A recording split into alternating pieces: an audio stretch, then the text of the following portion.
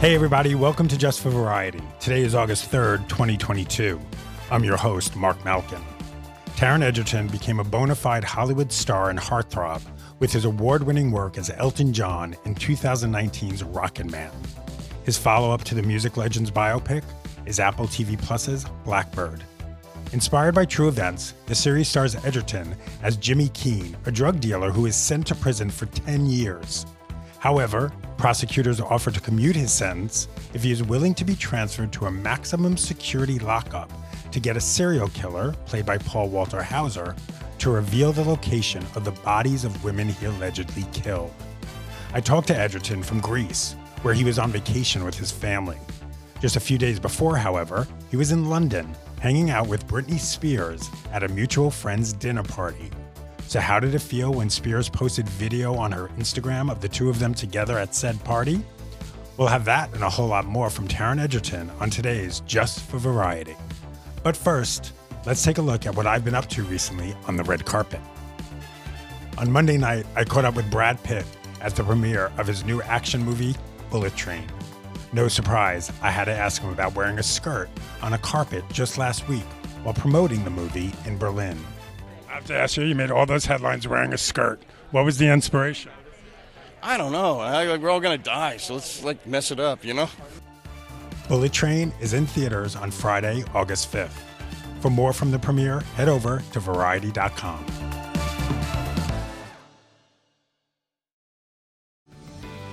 This episode is brought to you by Paramount Plus. An unlikely friendship begins in the Paramount Plus original movie Little Wing, starring Brooklyn Prince with Kelly Riley and Brian Cox. Reeling from her parents' divorce, Caitlin steals a valuable bird to save her home, but instead forms a bond with the owner, leading to a new outlook on life. Little Wing, now streaming exclusively on Paramount Plus. Head to ParamountPlus.com to try it free. Rated PG-13.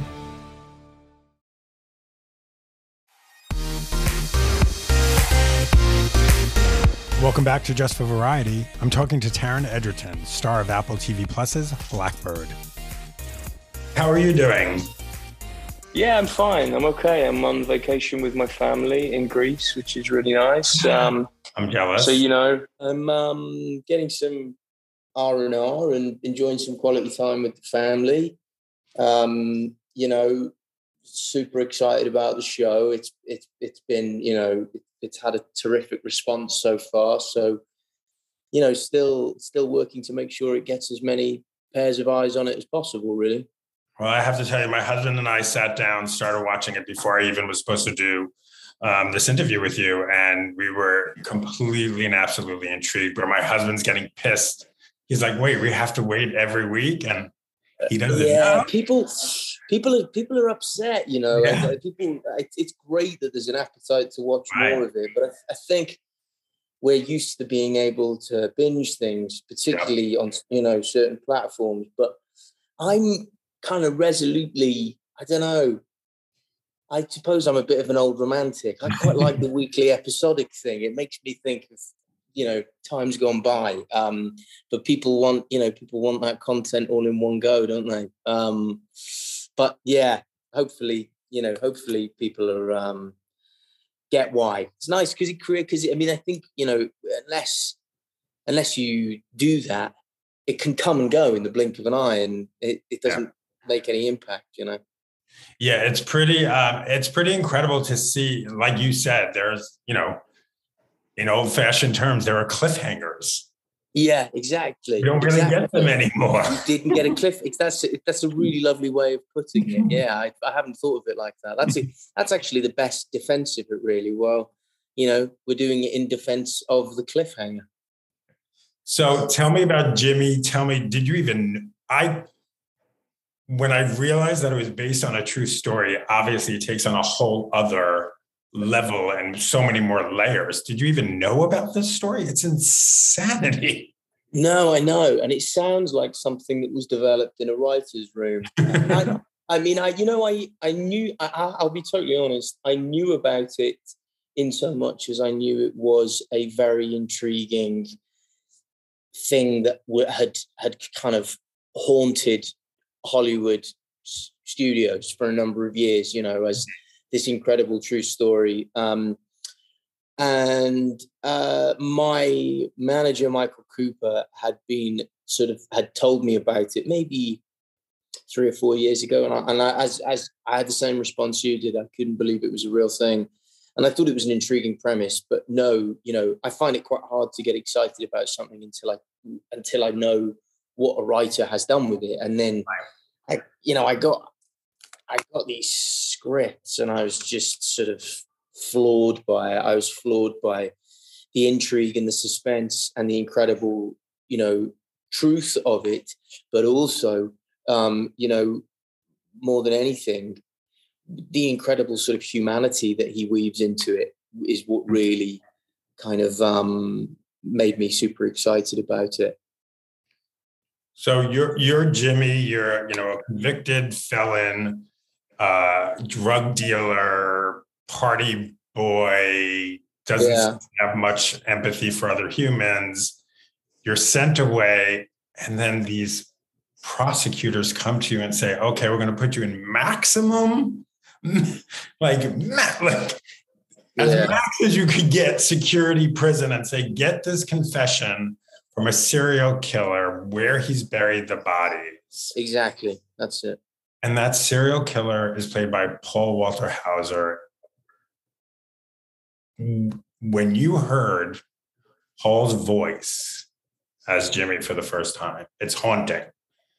What did you hear? Do you hear it during rehearsals, or is it sort of something? It kind of grew as we were doing it. Really, I think it's what's great about it. I think is it feels there's something quite disturbingly childlike about it, and what I get from it in terms of what the choice Paul is making as an actor. But I mean, I'm not speaking for him, but my interpretation of it is it's almost like a guy making himself seem unthreatening and innocuous and seemingly very innocent, because what he is a real he's the kind of manipulator that doesn't even know he's manipulating. Like, he's just sort of rotten to the core. But and these two guys, Jimmy and Larry, whilst being very, very different, one is this, one was at the top of the tree in high school, and the other one was, no one knew existed. And they're at completely different places on the spectrum of what makes up, a toxic man. But where the show gets really interesting, and I think that really starts to happen now in these, from 4 onwards, and these 2 episodes, 5 is out today and 6 next week. It's the commonality. It's the way what starts to happen to Jimmy is that he really starts to see something of himself in him, and it's and it obviously has an effect on him. Paul is phenomenal in the show, and we had a great time working together, and we have this great, I think, I feel we have this great kind of odd couple, fucking weird chemistry that's, it has moments of fun and lightness, but obviously all in the context of kind of the darkest things imaginable, really. But yeah, he's great, and we're really proud of it. We're really proud for everyone to see these last 2 episodes, especially just because they are. I mean, we really went to work trying to make them great, So, did you just pitch a reboot of The Odd Couple? I'd love to work with him again. I really would. I think it would be fun for he and I to do something that's not quite so. I'd like to go to work with him where, we don't feel like we need a shower after every scene, The Odd Couple. I mean, I'm imagining it now. It's kind of genius. Maybe. If there's any I don't know who has the rights. If there's any producers out there.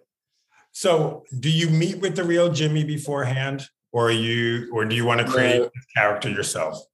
Well, I think the important distinction is that the most extraordinary things about our story, what happened, what he went through, what he was tasked with, are all true. But I would say the more psychological elements of the story, are where Dennis has taken license and been able to be truly creative. I don't think, if I'm totally honest, I think Jimmy, the real Jimmy, kind of brushes off his experience, whereas obviously in the world of our show, my Jimmy is kind of, shaken to his very core, and it kind of completely dismantles his own sense of self, really, the whole thing. But I have spent time with Jimmy because he's an exec producer on the show. And in the final episode, he does a cameo very briefly as a guard. And it's great that he feels so pleased with how it's gone. He's a great guy. You can really see the elements of the character that are very much based on who he is. He's got that kind of smooth operator, wise guy, doesn't seem to kind of know any self-doubt. He's a charmer, but I think he's very, very pleased with how the show has panned out. And he understands the distinction between what is truth versus, the arc of what we've done with my character, which is kind of, slightly more, I don't know how you describe it, epic, Greek, I don't know how you describe it, I have to say, I grew up with a lot of Jimmys. I grew up in a Jimmy neighborhood. I grew up in a mafia neighborhood in Queens. If you've ever heard of someone named John Gotti. Of course, yeah. That was the neighborhood I grew up in.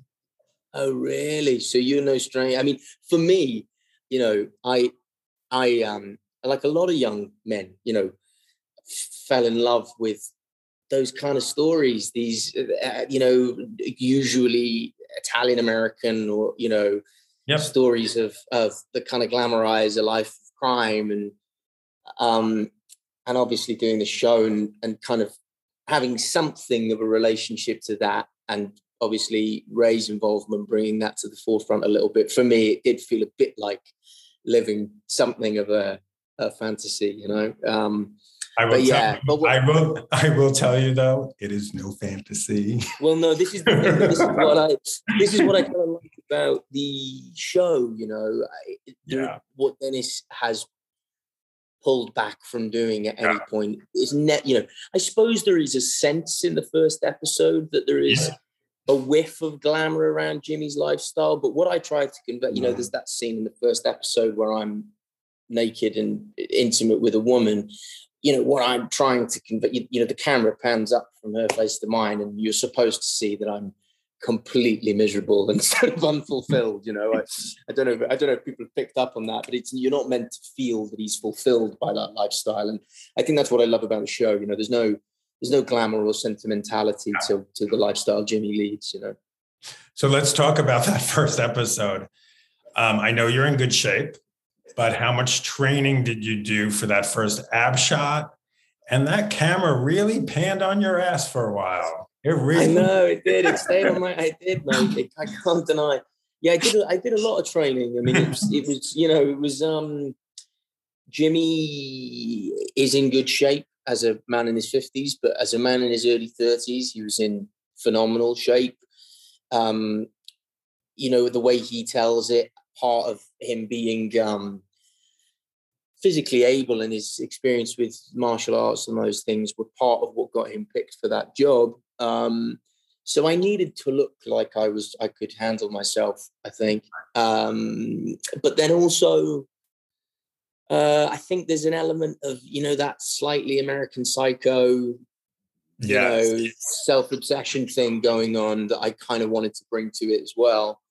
So it felt appropriate, I hope it doesn't feel gratuitous, that shot, but it's a bit, and because obviously, my last thing was Elton John, where I'm, look quite different, and people have that strong association with me. I think I needed to do something to sort of go, this is a very different role for me, and this is a very different part, and there is reasons for that, Yeah, I love the American Psycho analogy because you can't help but think about that when the agents are coming and raiding Jimmy's house and he's making his shake and life's beautiful. He's like, oh, look what I just had this night. It's easy, Jimmy's life. And then I know. They don't let you wipe the protein shake off your face. I know. I know. I'm sure there's going to be some gifs of that scene. I mean, I think, and I very consciously played that whole scene like, unaffected by it, because I don't think it's until his dad says, it's not until he hears it from his dad that he realizes anything bad's going to happen, because he's walked on water for the first 12, 14 years of his adult life. So and it's only really when his dad says to him in that scene, I never wanted this for you, and that for me is the moment where Jimmy's journey really starts, because it's his dad. He for the briefest second realizes that his dad is full of shit, really, which is not something he wants to face up to or confront or deal with. But Mark, it was just like that kind of writing, when there's that richness to it and that much subtext, and there's so much to play for an actor. It's just amazing. I just loved it. It was a hard job, but I just loved it. Yeah. In the end, I mean, is it two guys with major daddy issues? Yeah, I mean, I think, certainly in the fourth episode, it alludes to, I think what it does is it asks the question, and it's a sensitive question about why do we end up the way we do? Yeah. Are we all fucked up by our parents? And I think, to an extent, there is truth in that. I think it's a delicate balance, particularly with Larry's character, because you don't want to get into the territory of excusing someone who's done heinous things of those crimes. But I also think as a society and as humanity, there's something really healthy about not just going, well, this person's a monster. This person's a monster. They're born that way. And they will, there's something more, there's something smarter and more sophisticated and more civilized about seeking to understand. And I think that's what the fourth episode tries to do, because it delves back a little bit into our childhoods, and you get a sense of why these two men are the way they are. We're going to take a quick break, but when we come back, Egerton talks about hanging out with Britney Spears, his dreams to star in Sweeney Todd on stage, and a whole lot more. I'll be right back. Hey, it's Kaylee Cuoco for Priceline. Ready to go to your happy place for a happy price? Well, why didn't you say so? Just download the Priceline app right now and save up to 60% on hotels. So whether it's Cousin Kevin's Kazoo Concert in Kansas City, go Kevin, or Becky's Bachelorette Bash in Bermuda, you never have to miss a trip ever again. So download the Priceline app today. Your savings are waiting. Go to your happy place for a happy price. Go to your happy price, Priceline.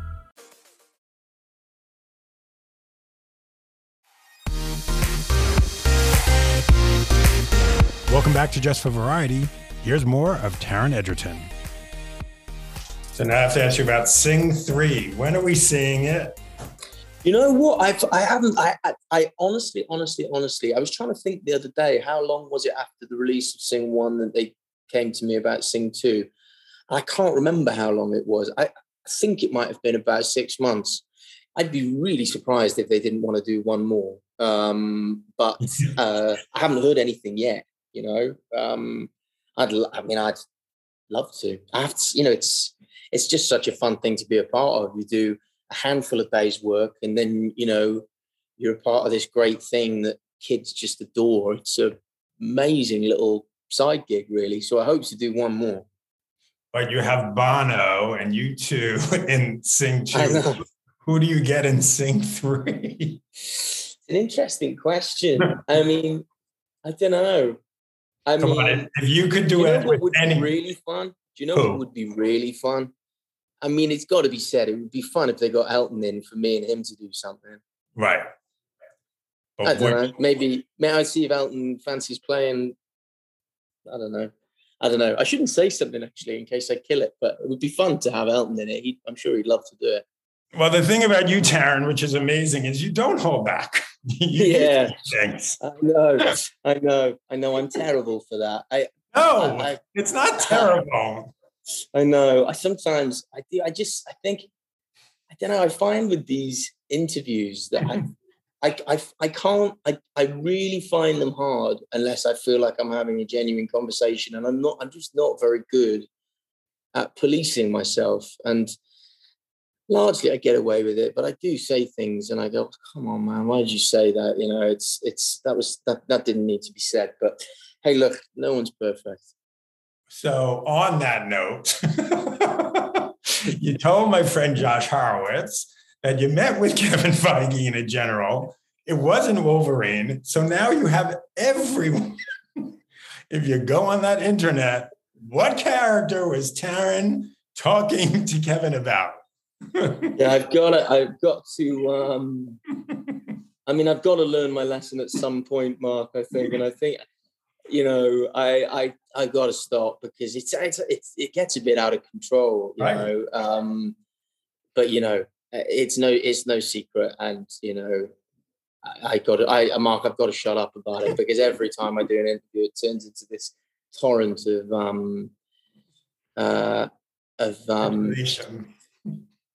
Sorry, I have a small child who's sort of waving at me in the background. Perfect timing. Yeah, perfect timing. Thank God for little sisters. I do need to ask you about Britney Spears' Instagram the other day. Yeah, I met Britney. How did you end up hanging out with Britney? And she was obviously a very big fan. Is a very big fan. Yeah, it was, you know. I mean, crazy things happen in Hollywood, don't they? Just a mutual friend and who had a dinner party on a very nice rooftop, and she was there, and she was very, very, very lovely. She was lovely. Were you a Britney fan when you're of that age? Yeah, I am. Weirdly, because she, you know, I felt like a kid and she felt like a grown up, but she's not actually that much older than me. But yeah, I was exactly the right age to be, you know, to have been swept up in all that mania. I mean, as much as the rest of the world is, for sure. You know, she's a force. So what did she tell you about recording Tiny Dancer with your friend Elton John? Absolutely nothing. Absolutely nothing. Absolutely nothing. Didn't come up. Did you go out for karaoke later and do Tiny Dancing? I know. I wish there was a scoop. It was a nice dinner and we hung out, and that was that. But let me ask you, how much did you hear from people after she put you on her Instagram? A lot, you know. She's one of those people with like passionate fans, and it's lovely, you know. And I felt very, very, very famous for a second.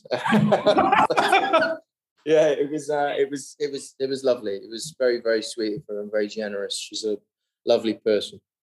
So theater, let's talk about theater. Obviously, you know, you dropped out of Cock. You've explained that. Will we see you in theater again? Obviously, that's where your career started. You were a theater guy. Yeah, I'd love to. I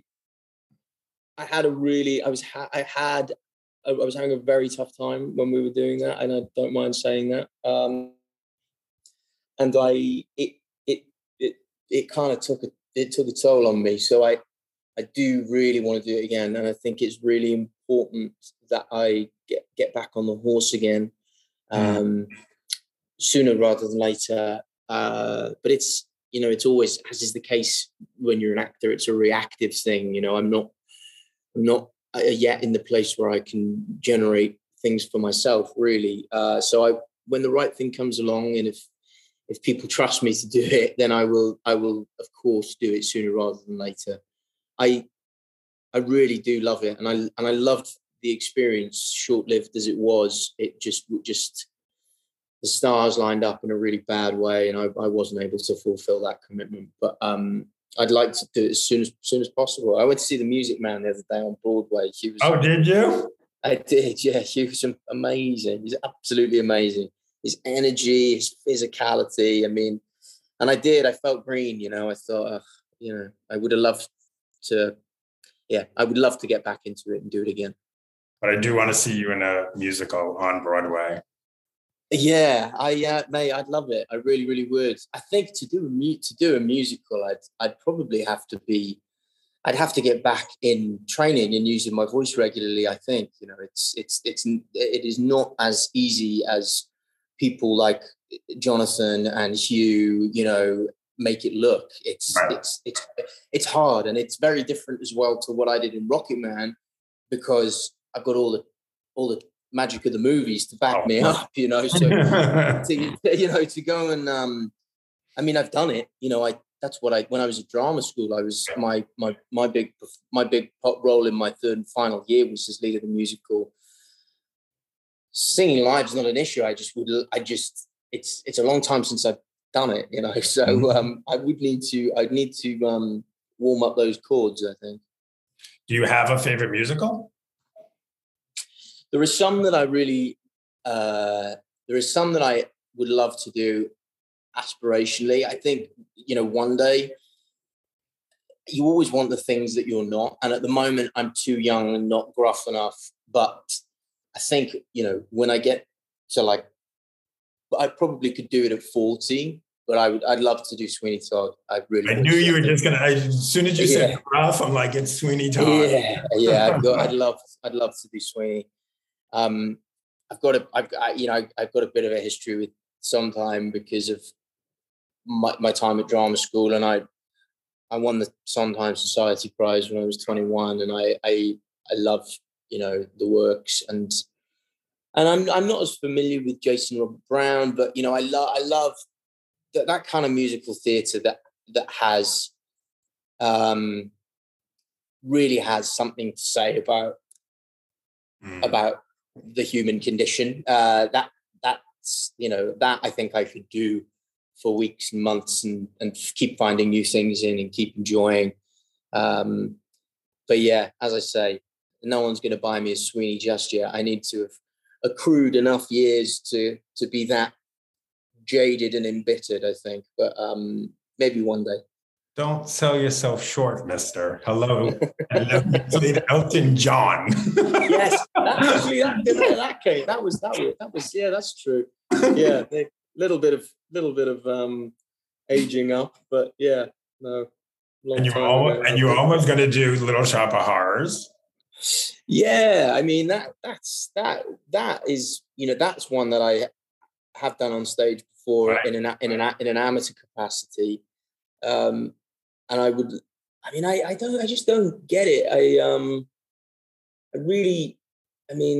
There was so much goodwill around it, and it just fizzled. It just fizzled. Who knows? Maybe it'll come back, but I can't help but feel like it. I can't help but feel like it just might not. I don't know. I love it when Chris Evans talks about it, because I always think, oh, well, you know, he's keeping the hope alive there. He's keeping that candle burning. But at the moment, my understanding is it's completely dormant. But I mean, and that is a role where I feel like I could genuinely do something with it a bit different. That I really feel that, you know. Obviously, Rick Moranis is beloved for the part, but I think there's a really justified different version of that movie that would be great to see, without sacrificing any of the camp, without sacrificing any of the sort of comedy of it, but to really, you know, that's worthy of a reboot. Some reboots are cynical, but some are inspired, and that one would be great. I think I wish it would come back round, but it's out of my hands, unfortunately. Well, you know what? Forget about the movie. Let's pitch the Broadway show, dude. Hey, that could be fun. That could be fun, right? That could be fun. Yeah. Taron, this was awesome. It was so good seeing you. Yeah, it's great seeing you. Thanks for your time, Mark. And I really appreciate you supporting the show. Thank you so much. Yeah, no, it's like I said, it's great. I've really enjoyed going back to the old days of having like cliffhangers. What my husband doesn't realize is I do have all the episodes. Yeah, but I was going to say, I nearly said that to you. I didn't want to say on air, as it were. But there's no way Mark doesn't have all those. But yeah, I think as well, because it's a 90s show, all the music is 90s. Yeah. Even the titles, I think, are super 90s. It's meant to have that feel, So I'm glad you get it anyway. But quit holding out on your husband. No one telling me. Have an incredible vacation. Enjoy yourself. Thanks for taking the break, and go eat some really, really good Greek food. I will. Thank you, Mark. Take care, my friend. Sure. Take care. Bye. Bye. That was Taron Egerton. Blackbird is available on Apple TV+. Thanks for listening to Just for Variety. I'll see you next time. But for now, don't forget to follow me on Twitter and Instagram @MarkMalkin. And for all your breaking Hollywood news, go to Variety.com. See you soon.